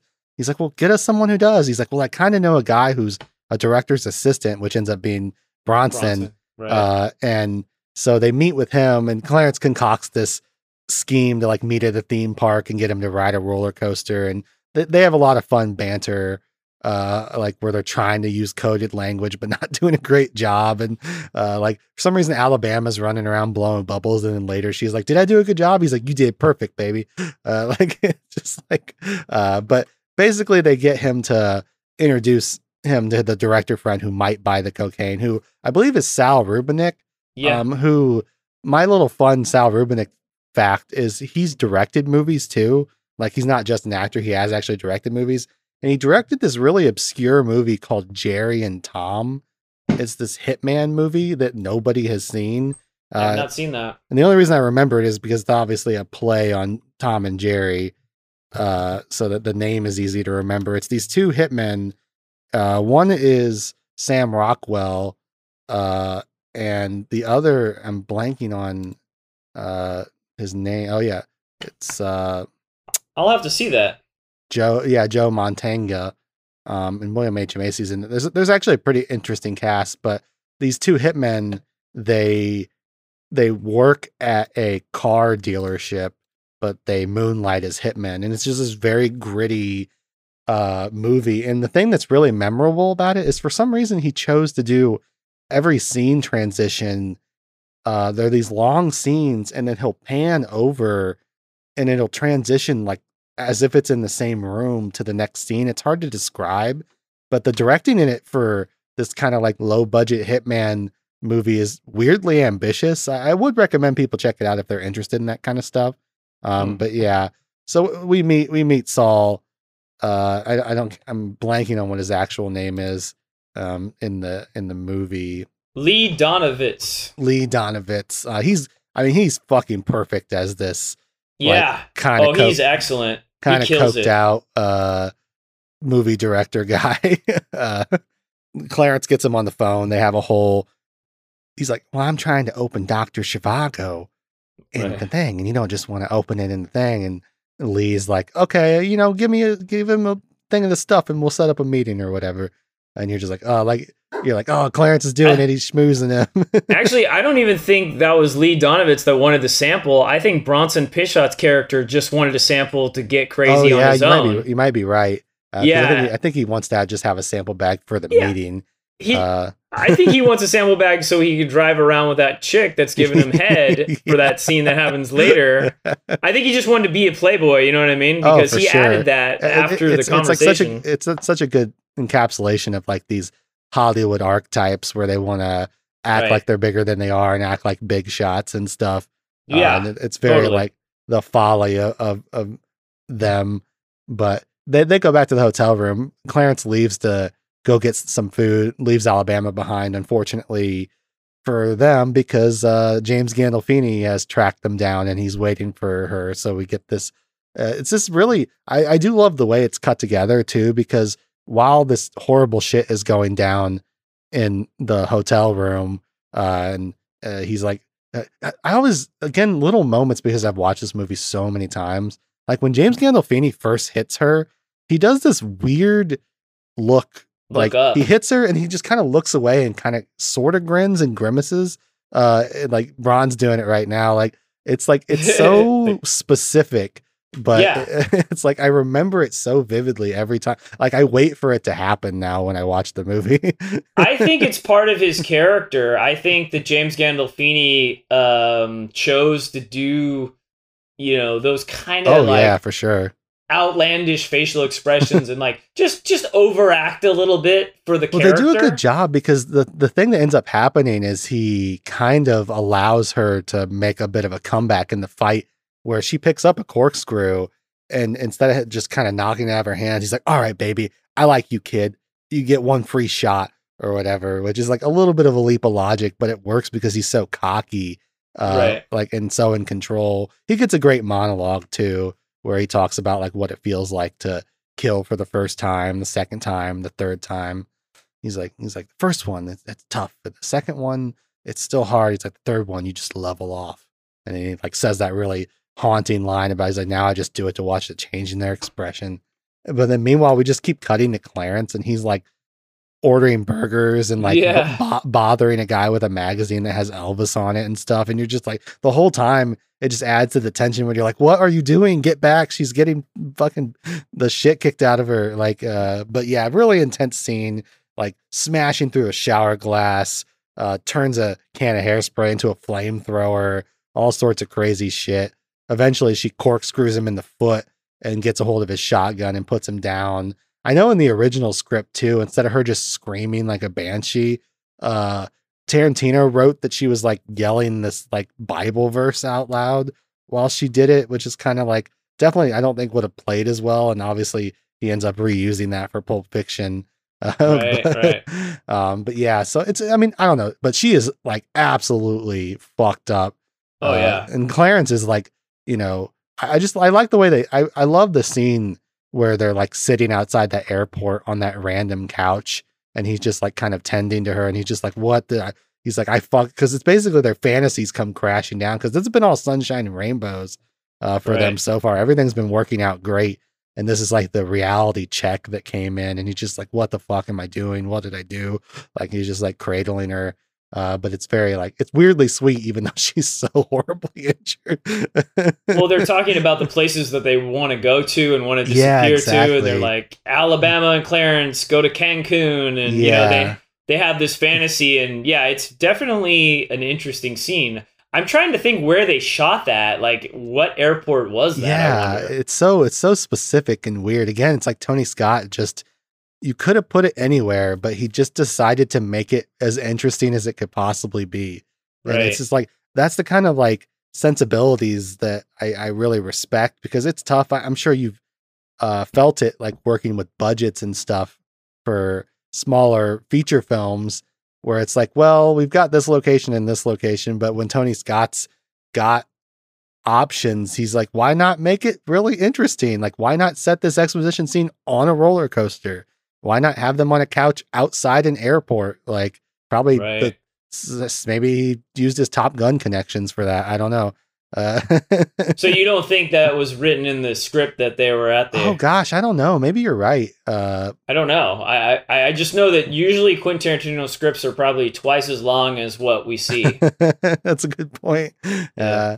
I have heard he kind of handwrites stuff too, which is inspiring to me, because like a lot of times when I'm working on something, I will handwrite it first. And apparently he's like can't spell for shit too. So like all you people out there, don't feel like your grasp of the English language is holding you back. Get that story down. Well, this script was all handwritten. He didn't type this out. That guy we were talking about earlier, Avery, he typed this out. That's so cool. I mean, crazy, again, that guy deserves so much credit too.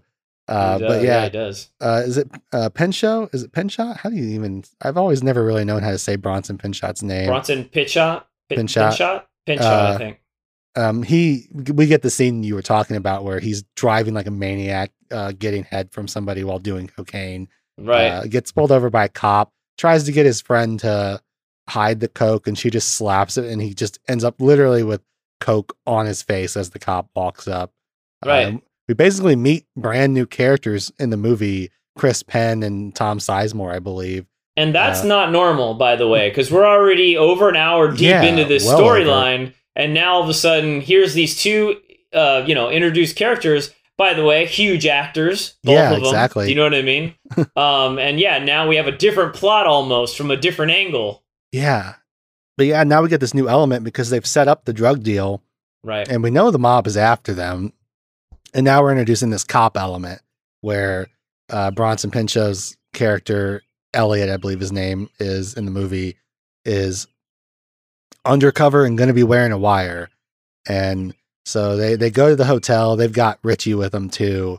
One of my favorite scenes in the movie is this elevator ride up there, because they're basically like they're wiring Elliot up, and they're so casual with him. And he's like, I always remember I was listening to a podcast and they were talking about how Tarantino dialogue, the reason why it hits a little bit different is there's a line that Elliot says where he's like, and what if he sticks a gun in my eye? What do I do then? A lot of people would have written that as sticks a gun in my face. Right. But just the choice of using the word eye makes it so more specific and like intense. Like he's not just sticking a gun in your face, he's sticking it right in your eye. That's how close it is. And it paints this visual image that it's easy to overlook that kind of stuff, but it's obviously well thought out.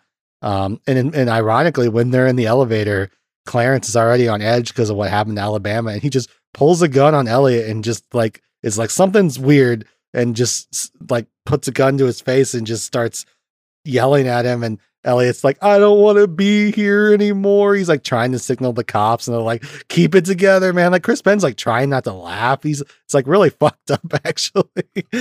Yeah, no, like, it's an intense scene. He's like, hold it together, Elliot. And then eventually nothing really happens, and Clarence kind of backs off and just goes, I'm sorry, man. I just had to make sure you were cool.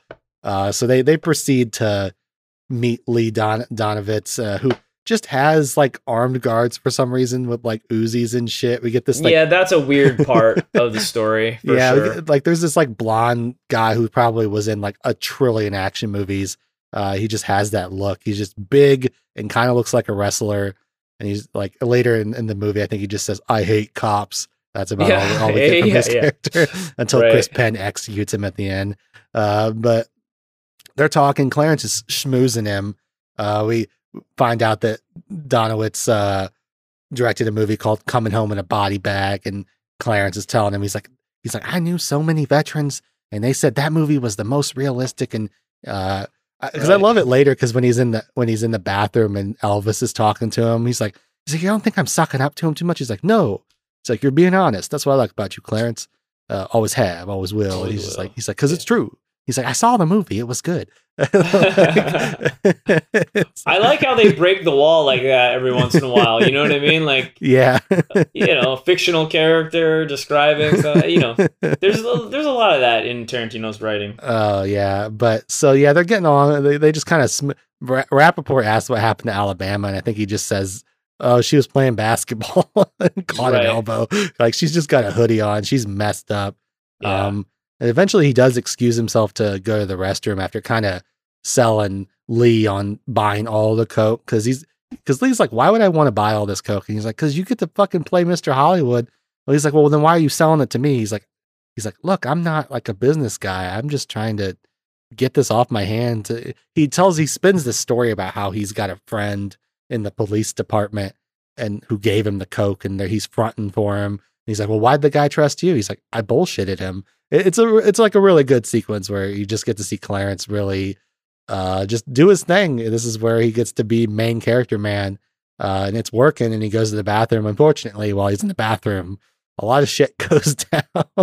The cops bust in because the drug deal's about to go down, and while they're holding everybody up, the mob comes in on the other side, and we get ourselves like a good old fashioned Mexican standoff. Right. Where they're all just yelling at each other. You put your gun down. You put your gun down. Finally, Elliot kind of speaks up and he's like, Officer Dimes, I don't think you need me anymore. And he tries to leave and he's like, stay put, Elliot. And then Lee's like, what the fuck? You know his name? You piece of shit. He gets to have one last little rant. He's like, tear up your SAG card. You're never working in this town again. Like any of that matters at this point. And he starts to like kind of strangle him. That kind of sets the whole thing into motion. Everyone just starts firing. And again, Tony Scott's sensibilities would just get this amazing shootout, just people getting shot left and right, pillows, feathers in the air. At one point, Richie throws the Coke in the air, so now the Coke is making everything hazy.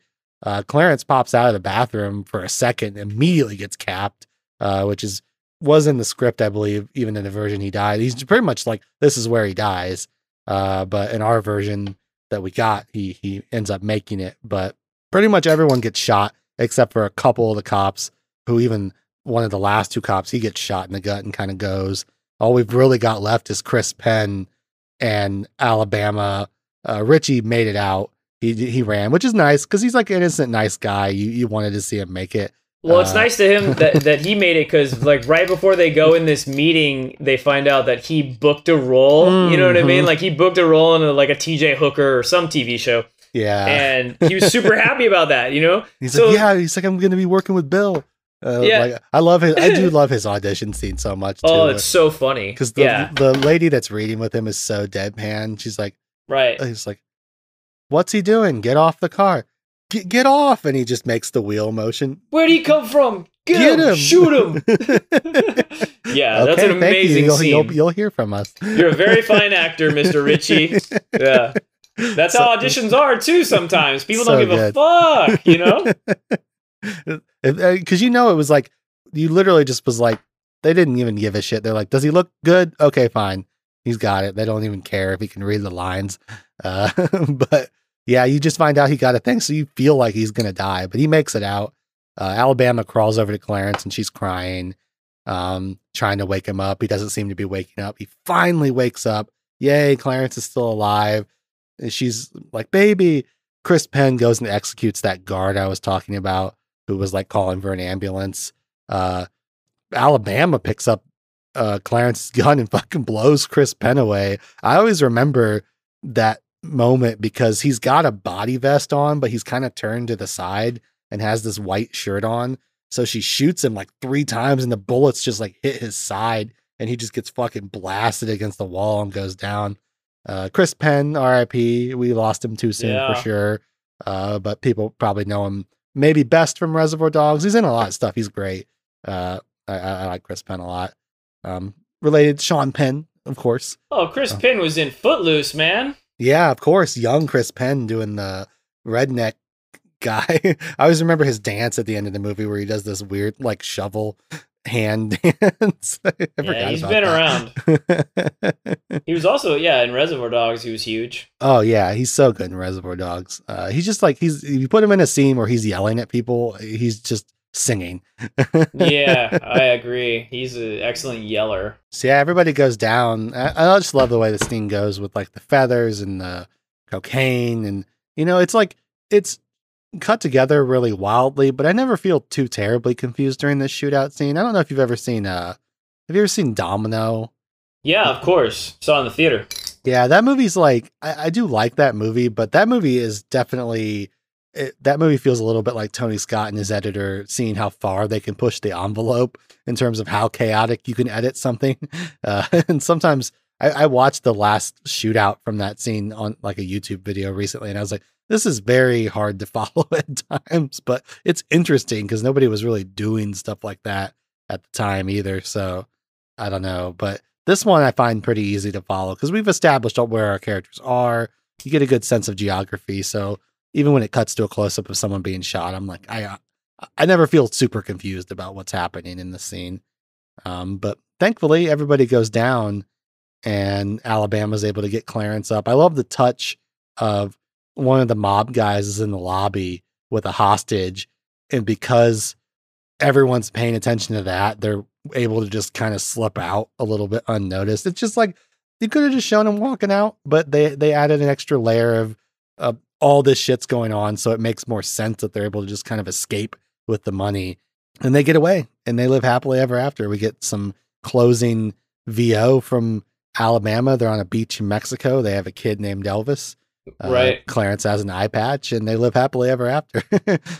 What's funny is, and I never realized it, but you mentioned it. That was the only time we see Christopher Walken. Why wasn't Christopher Walken at the hotel at the Mexican standoff? You know what I mean? There were, I don't know if it's just in the script or deleted scene, but there were scenes where he was there. I don't think he was at the standoff ever, but he was like in LA, like sending his guys out and stuff. So yeah, I don't know why he just disappears from the movie. I guess they were like, you think he's going to be like the main guy.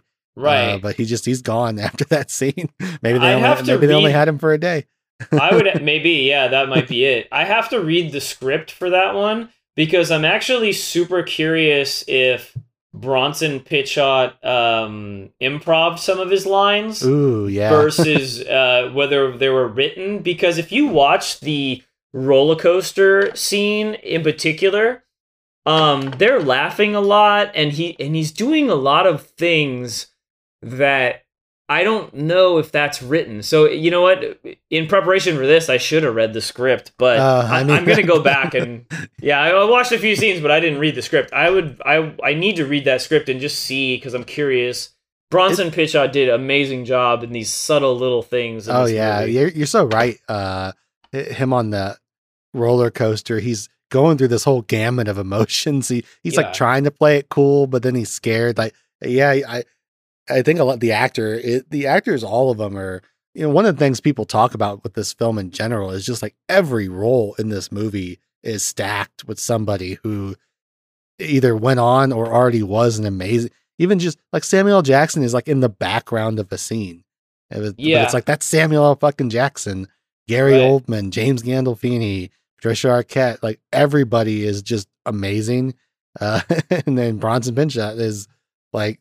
Have you seen the deleted scenes from the movie theater scene that somebody had a cameo in, but they cut him out? Do you know who that is? I think a long time ago I did, but I'm blanking on it right now.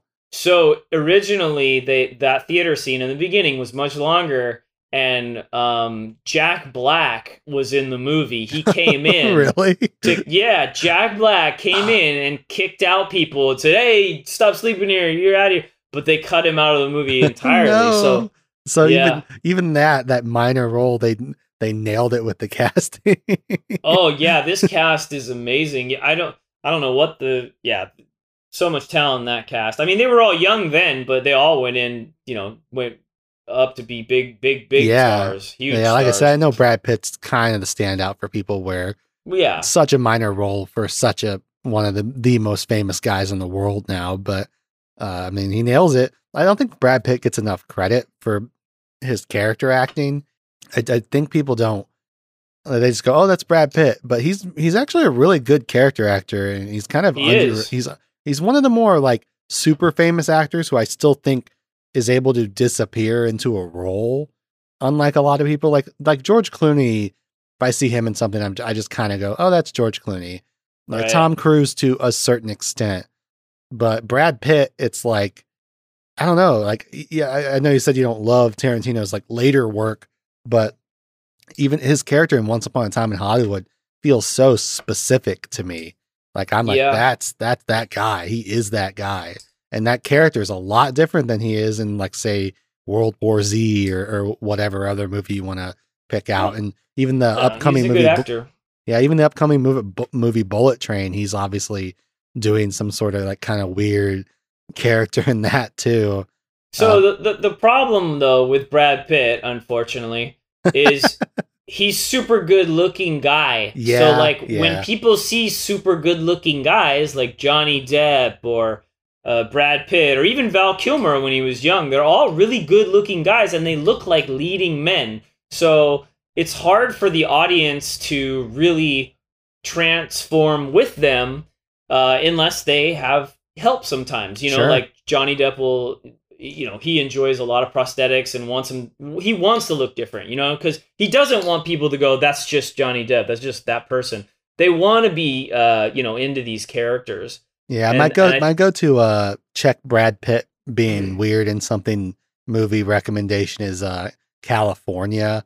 If you've ever seen that with a K. Oh, it's great. I love California. The character that he's doing in that is bizarre and so weird. He just talks like this. He's just like, yep, okay, and like, that's a wild movie. I don't know if it's the greatest movie of all time, but I kind of have a soft spot for it. It has a quality. Well, I've watched an interview with Brad Pitt, and he was talking about this movie, True Romance, and he was saying they wanted him to do a bigger part, and he said he didn't understand the script. He had just done California, and that was very dark, and he didn't know if he wanted to be this dark character. And I'm presuming that they wanted him to be Clarence, you know what I mean? Yeah. Which would make sense at the time because Brad Pitt was going high fast, but so was Christian Slater. Christian Slater had a great, resume, but I think they asked him first. But again, all these people are fucking good looking people, man. And when you're a good looking person, usually the world puts you in a leading man role. Yeah. Yeah. So, it's fun that we still get to see him kind of stretch a little bit occasionally, especially back in the day when he could like do more character stuff.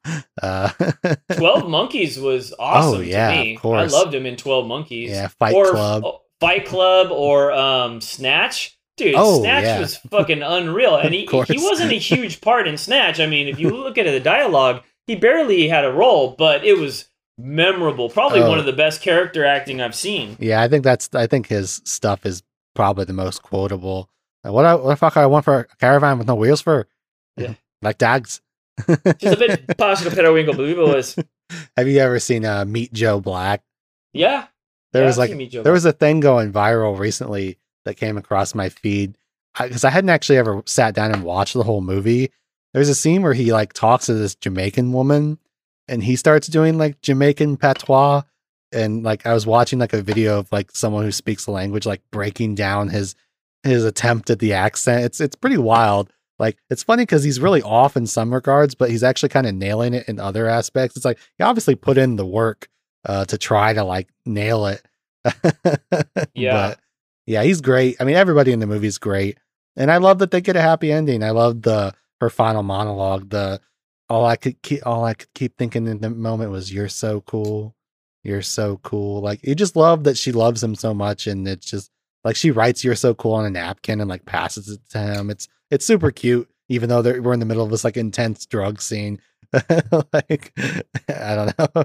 So that is like the whole movie. We kind of just jumped around a little bit. Is there anything that we didn't touch on that you were like, oh, but we got to talk about this scene or this moment, or anything that like super sticks out before we wrap it up? No, we did a fine structure. I think, like we're discussing now, the cameos and the star power that are in there are just amazing. And I think you should watch this movie, if nothing else, just to see that, just to see, Samuel L. Jackson, like you said, comes in. He's just like, yeah, I eat pussy, I eat the pussy, I eat the butt, I eat every motherfucker. He gets so into it. He has like 5 lines in the movie. He gets killed right away, but it's so memorable to me.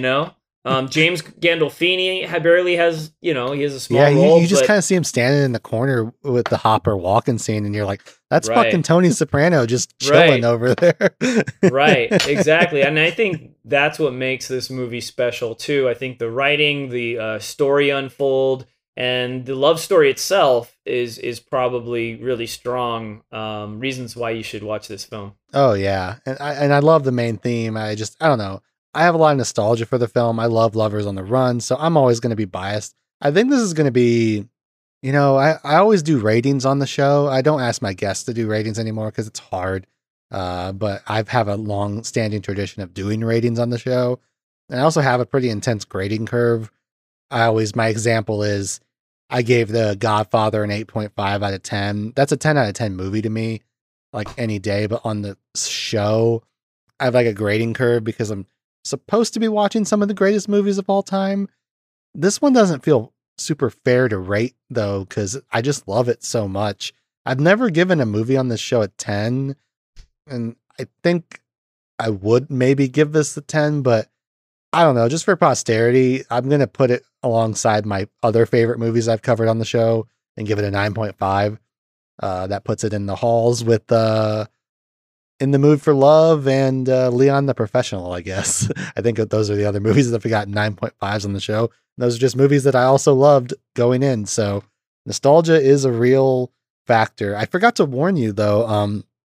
I usually ask my guests for recommendations at the end of the show. Since a lot of times we're covering films that are fairly popular, I like to pick your brain for maybe something that's a little off the beaten path that you like, that you'd love for more people to check out. Maybe it doesn't old or new, anything. Okay. It doesn't even have to be related to True Romance. You don't have to make any sort of weird connection or anything. It's just, especially since it's your first time, if there's like a movie that you've always sang the praises of that you're like, people should check this out, I'd love to hear if you have one. Well, in the genre that we're discussing, one of my favorite movies is Love in a 45. So if you haven't seen Love in a 45, you should see that. It stars Gil Bellows and gosh, the lady is such a huge actor now that's in that. But Love in a 45 is a really good movie. That sounds like vaguely familiar, but I've definitely never seen it. Love in a 45? Yeah, look it up. It's pretty good. I'm trying to think of the girl that's in it. She's super big now. Is it a fairly recent movie? No, it was 90s. Let's see what we got here. Love in 45, and I also enjoy Brick. If you have never seen Brick, that is a film noir set in high school. It's Rian Johnson's first film. Yeah. He went on to do big things like Star Wars. Like and shit Star like Wars. Yeah. Knives Out. Knives Out, yeah. And so that genre of the detective noir I like a lot. I'm watching a show right now. It's a Spanish show called Control Z on Netflix, and it's a in a way it's a film noir too. It's like I guess I like whodunit mystery kind of films, but this one's a little different. It's set in high school, and it's a girl trying to find a hacker that's releasing all these secrets to high school people, which is kind of ironic because I'm way out of high school and I don't speak Spanish, but hey, it's dubbed. So good stories are good stories. Good stories are good stories, yeah, plain and simple. But their school structure might look a little different, and Sure. what kids do nowadays versus what I did when I was in high school. The whole technology thing is such a different ballgame. So that's kind of what that show's about. Yeah, Renee Zellweger is the. That's her. That's her, Renee. This movie looks interesting. I'm putting it on my list for sure. You should super up my alley. You should watch it. Rory Cochrane is in it, and he is by far such a good actor. He was in Dazed and Confused. If you don't know who that is, Control Z sounds fun too. I get down on like I don't mind like a younger generation type stuff, and I'm interested in this new approach that we have to have with like TV and film, like with evolving technology and stuff. Like I always think about, I find that a lot of films have been getting set in the past, I think almost because we have trouble dealing with the story hurdles and the specifics of what technology is. So it's like, if you want to make a heist movie, it's like hard to do and set it in a modern era because it would just be people on computers like typing and stuff. It's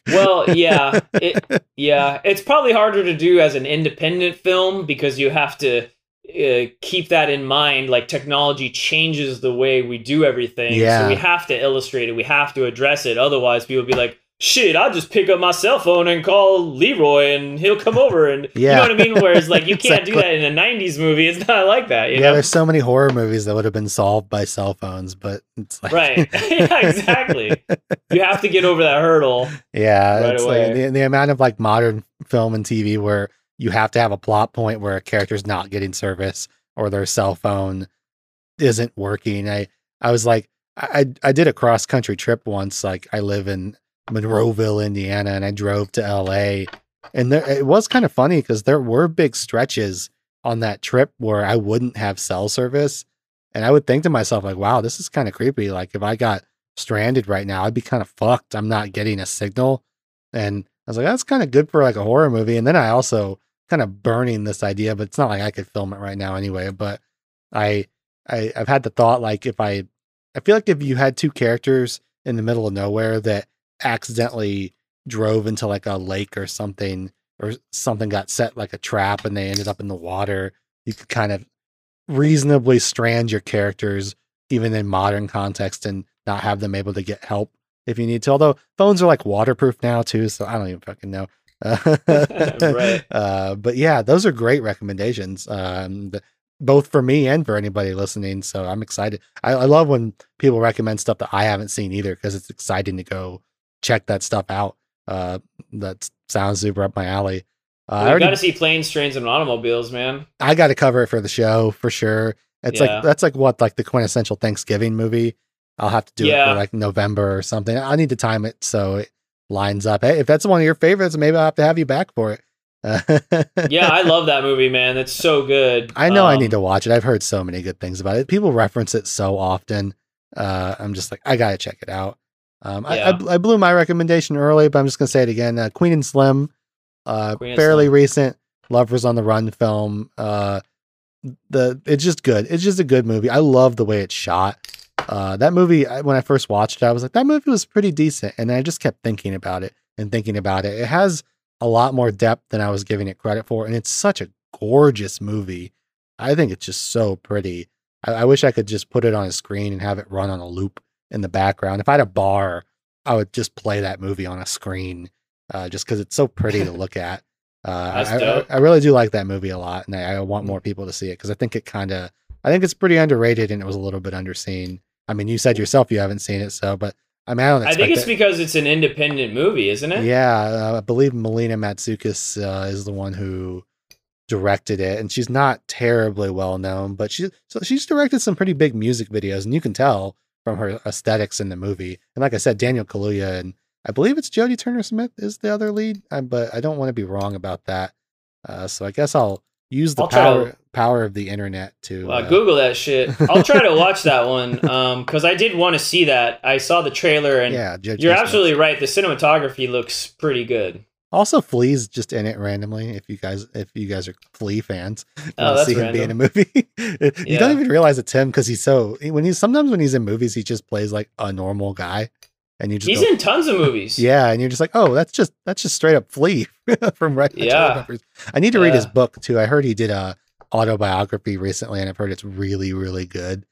Because it kind of goes through his insane childhood and like growing up on like the streets and stuff, and obviously he's had a crazy life. So shout out to Flea.